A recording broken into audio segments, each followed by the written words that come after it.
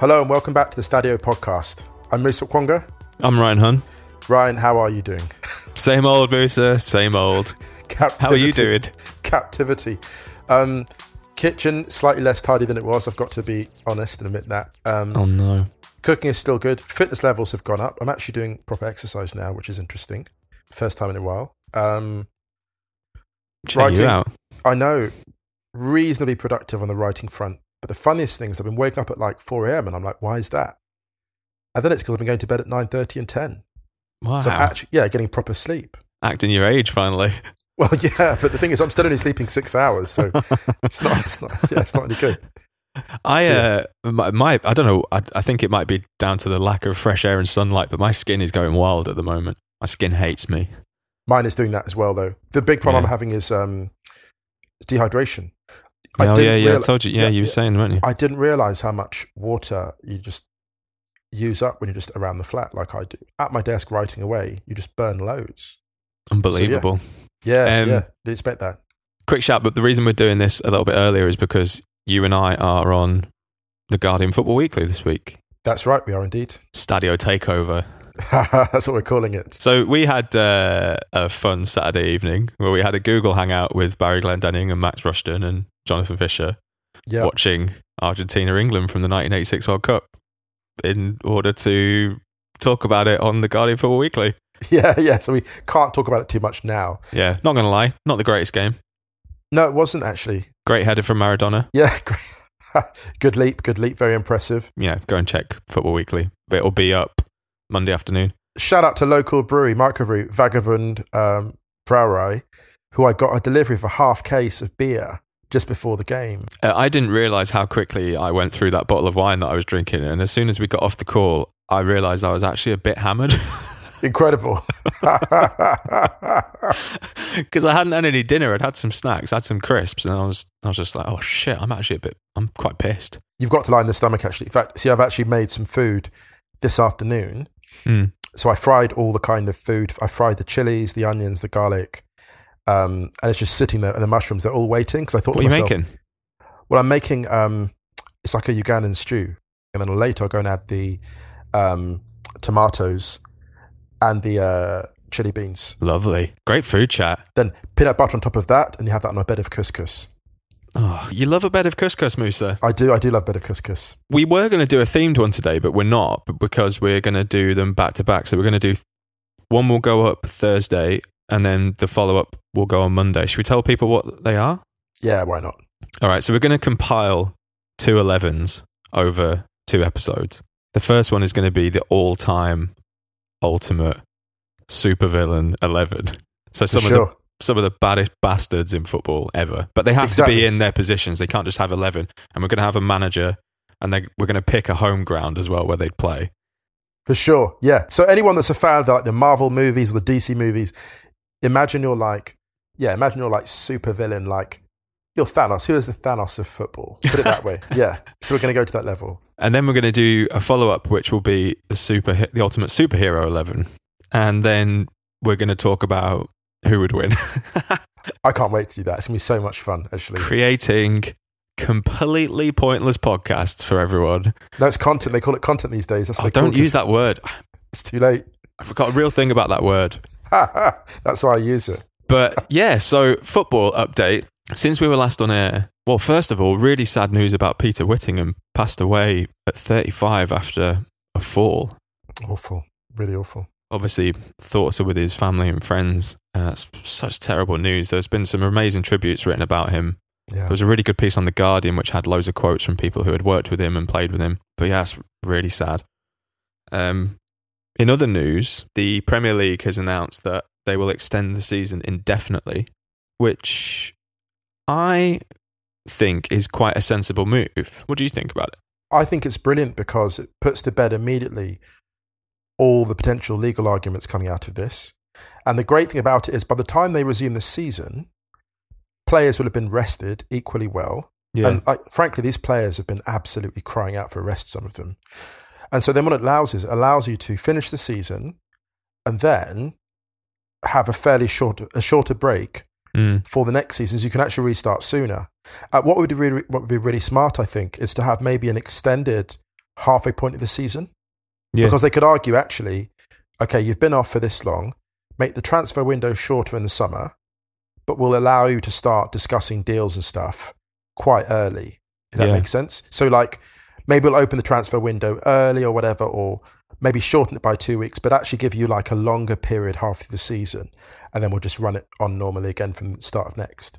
The contract side of it's interesting. I do wonder if there will be some kind of uniform extension for contracts. The difficulty is, Ryan, is you've got those multiple jurisdictions. Yeah. You know, South America, Europe, and then like, it's going to be very hard to find a standardized solution. And the problem is, unfortunately, you will have players missing out on their dream move. This is the really sad thing about this. Yeah, unless there's a thing in there that maybe they do a global agreement. I mean, a global agreement, make it sound like it's a really easy thing to do. But, you know, almost like just a sportsman's or a sporting agreement between everyone. All federations. Yeah, although the problem you have then, though, is that obviously the calendars don't run parallel a lot of the time anyway. So maybe it'll have to just be, I don't know, say, for example, with the Premier League, there'll just be a thing saying, right, everyone accepts that their extension of their contract, if they were out of contract at the end of the year, their contract, or at the end of the season, sorry, their contract is just automatically extended until the end of the season.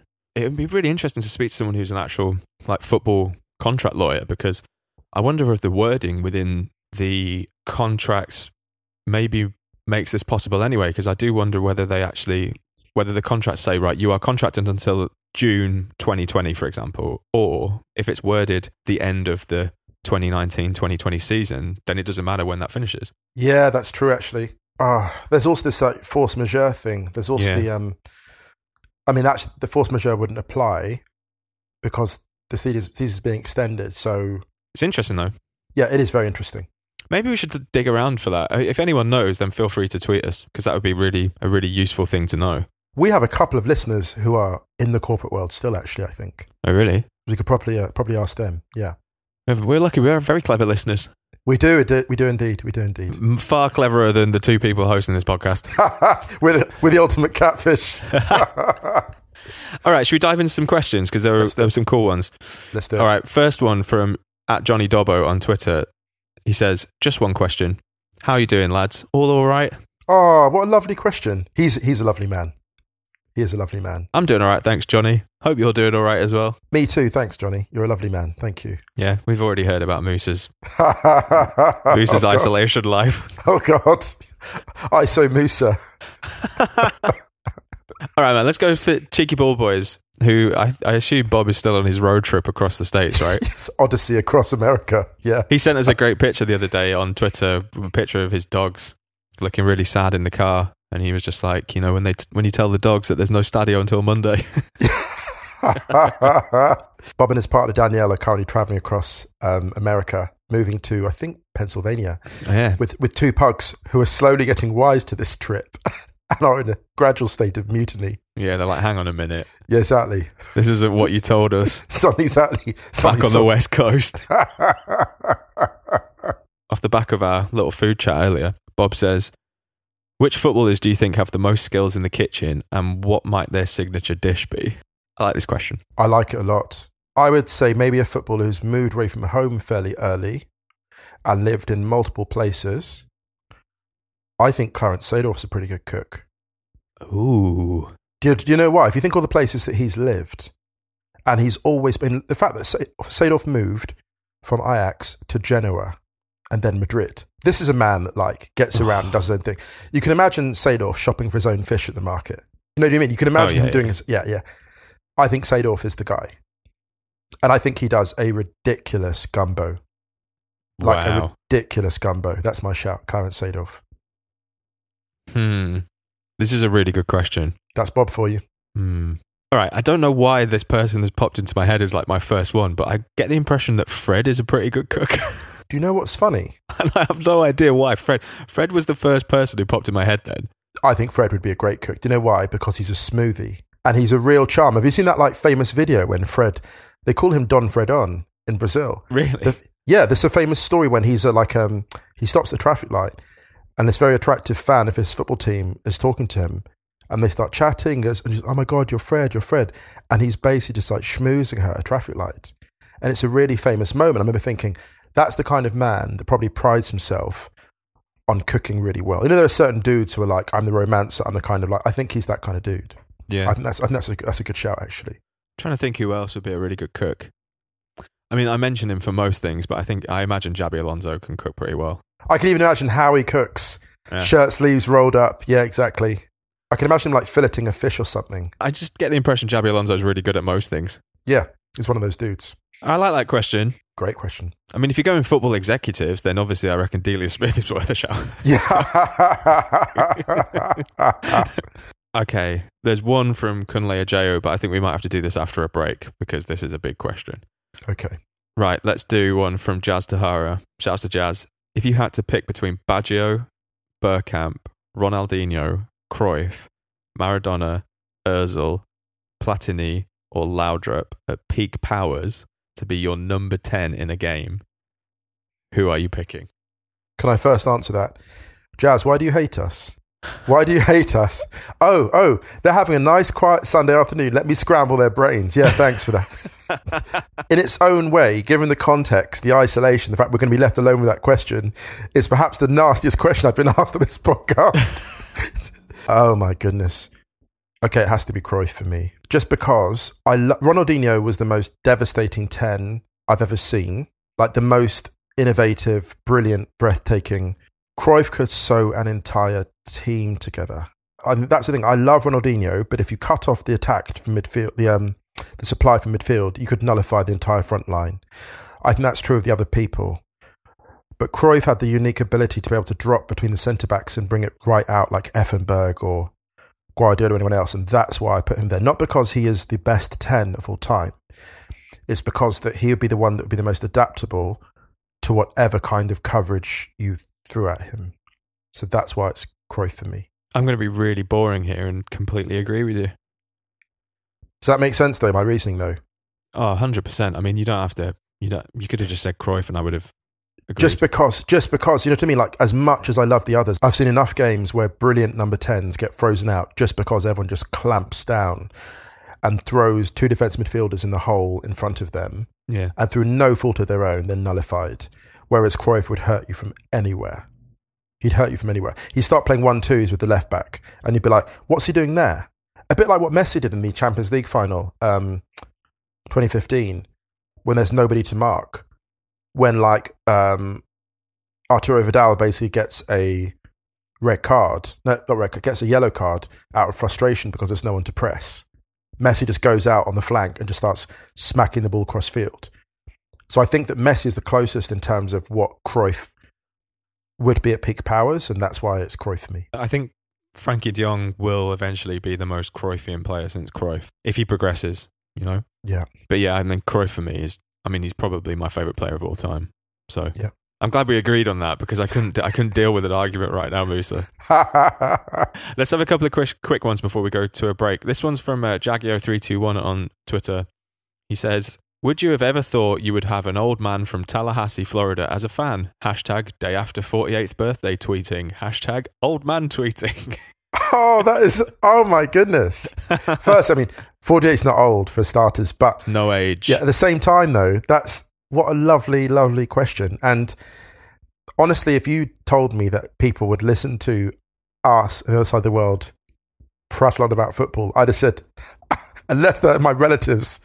And even then, absolutely not. I mean, I wouldn't even imagine people down the street listening to us, or let alone across the other side of the world.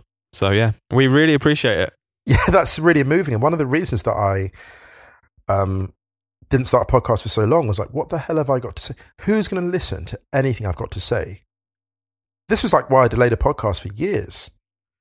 And then I came along, Musa. Yeah, you got to meet someone else equally delusional. That's the key. Swept you off your feet. Into captivity. Let's take a quick break and then we'll come back and do a couple more questions. Sure thing.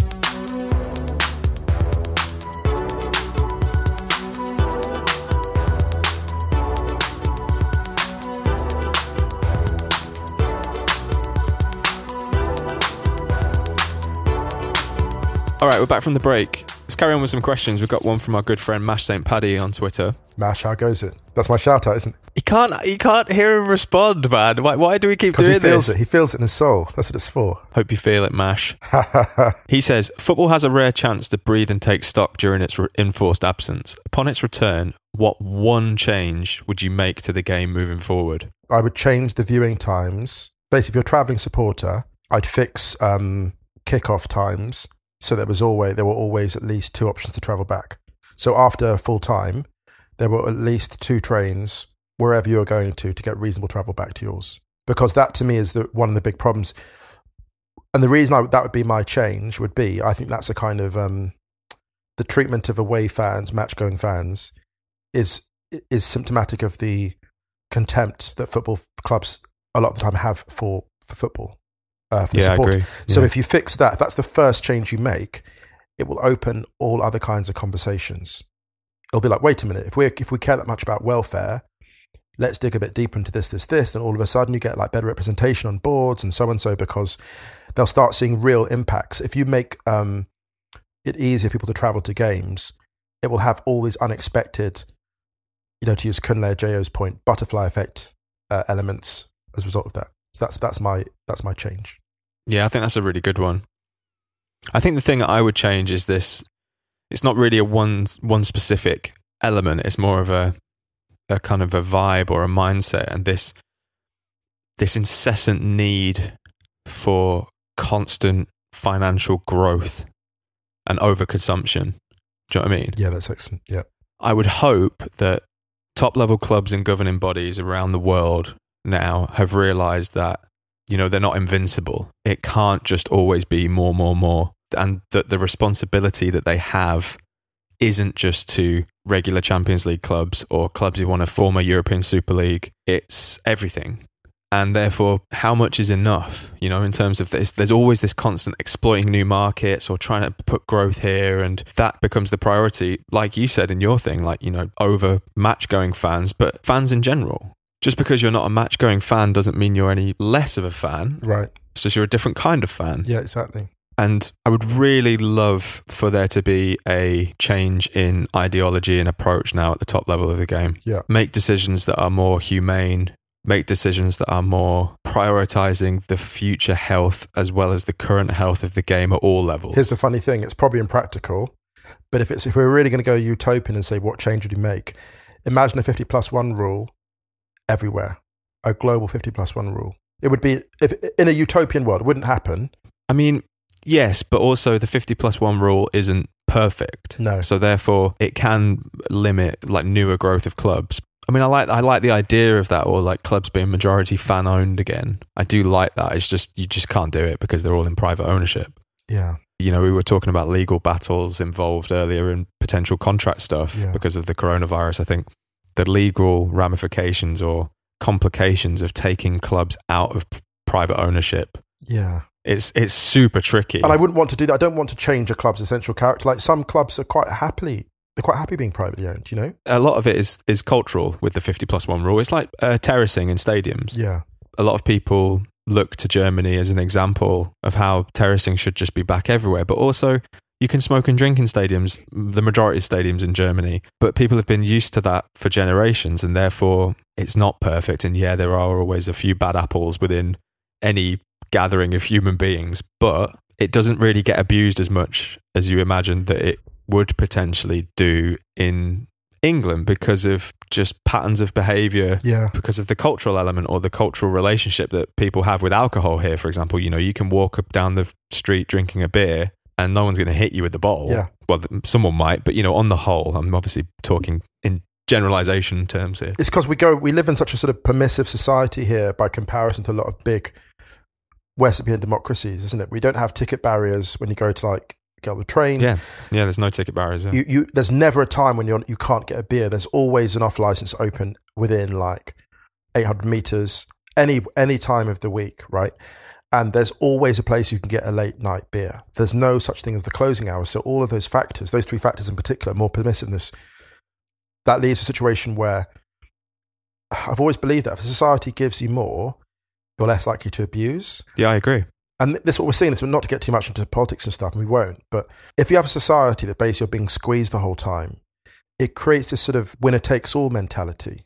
Yeah. Because when the Black Friday riots happened, everyone was like laughing, going, oh, look at those people. I was like, well, yeah, it looks funny on TV, but at the same time, these people who've never got to enjoy, a lot of them, big discounts, like they've been squeezed financially for so long, and now they're just kind of going wild because it's like, wow, a chance to actually buy that thing, not even for myself, but for someone that I haven't been able to do, a chance to actually treat people, to treat myself, to treat my family.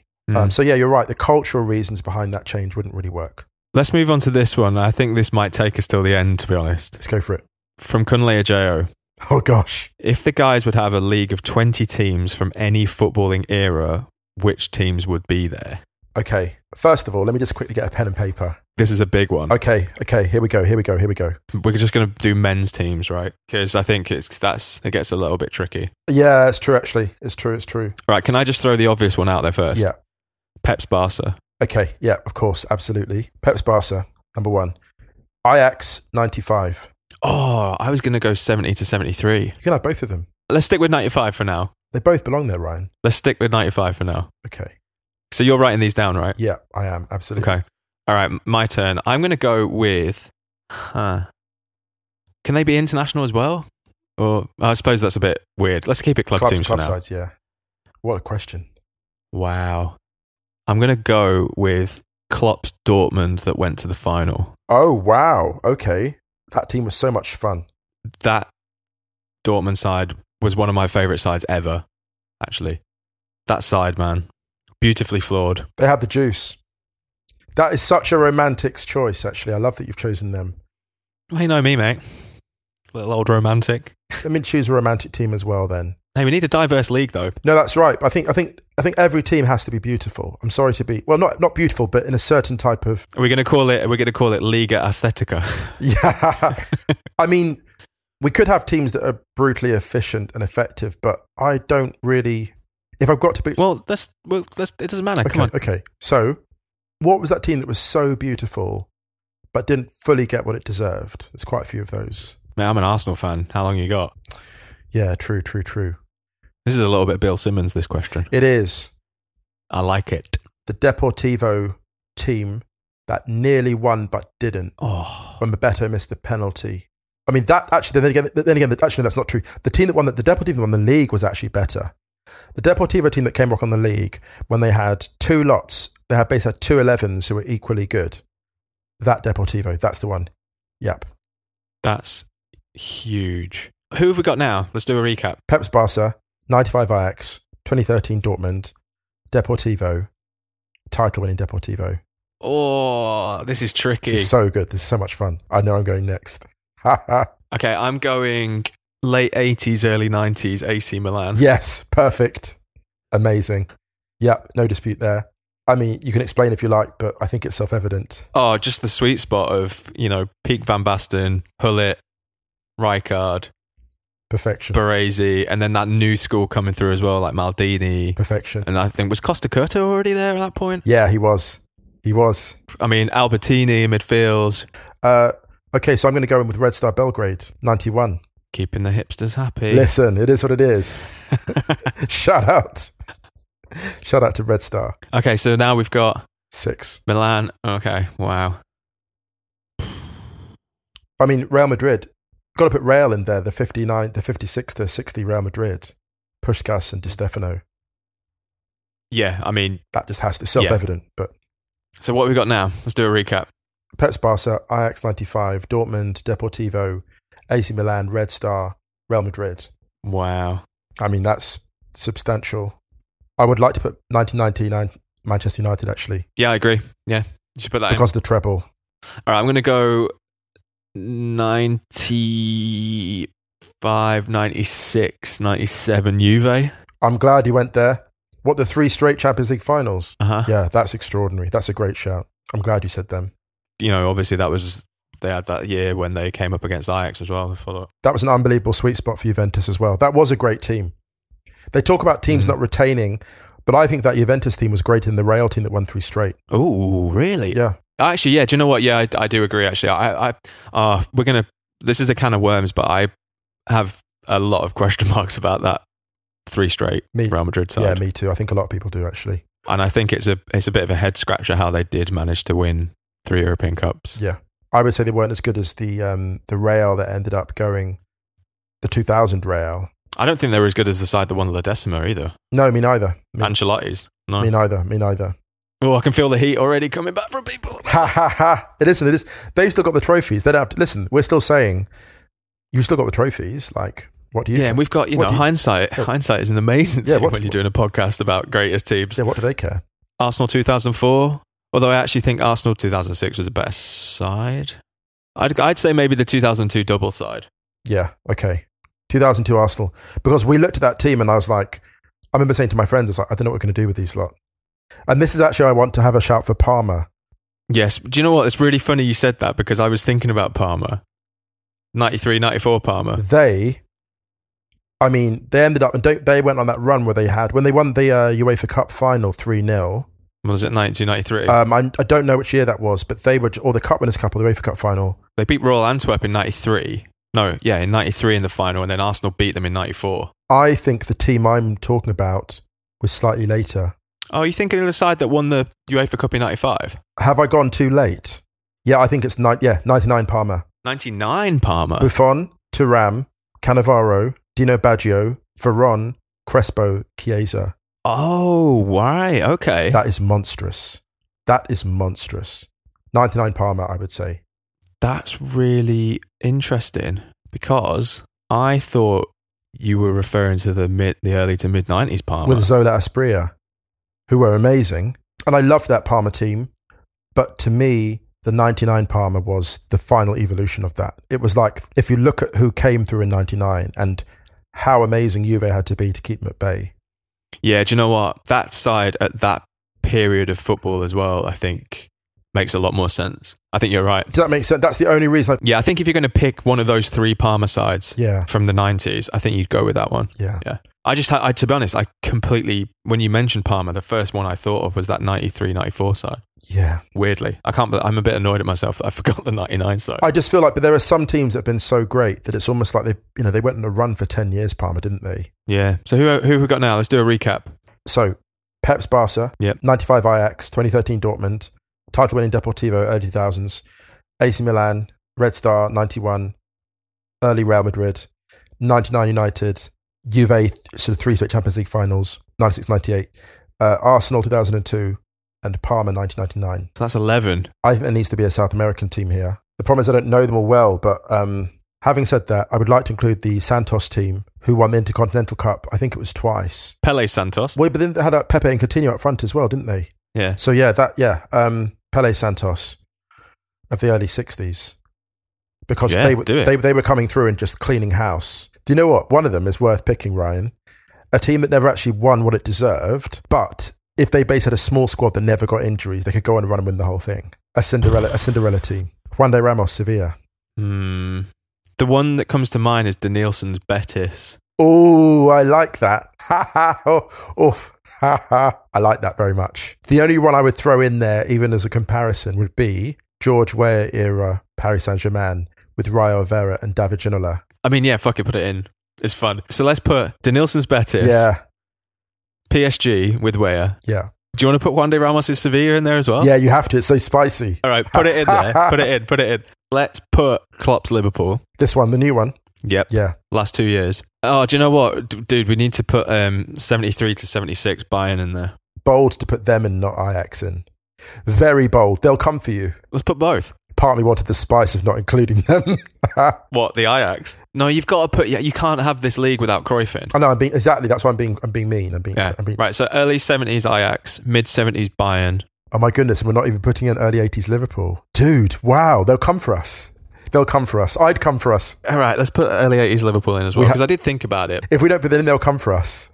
I think we might be cancelled after this anyway. All right, let's do a recap. How many have we got now? It's 19. Just one more. Are we going to do Eusebio's Benfica? We have to, don't we?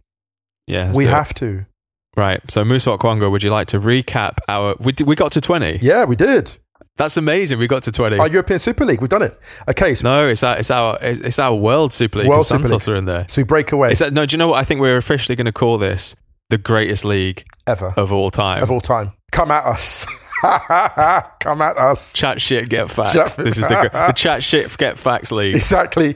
Well, we should use the abbreviation CSCF. CSCF. It even sounds official, doesn't it? The CSCF. That's amazing. It even sounds like the kind of place that's got headquarters in Switzerland. Doesn't it? It does, doesn't it? Okay. No, we wouldn't have it in Switzerland. I think we'd have it Cologne. No, I think we'd be in Lisbon. Oh, I like that. Okay, perfect. Okay, here we go. Here's the 20.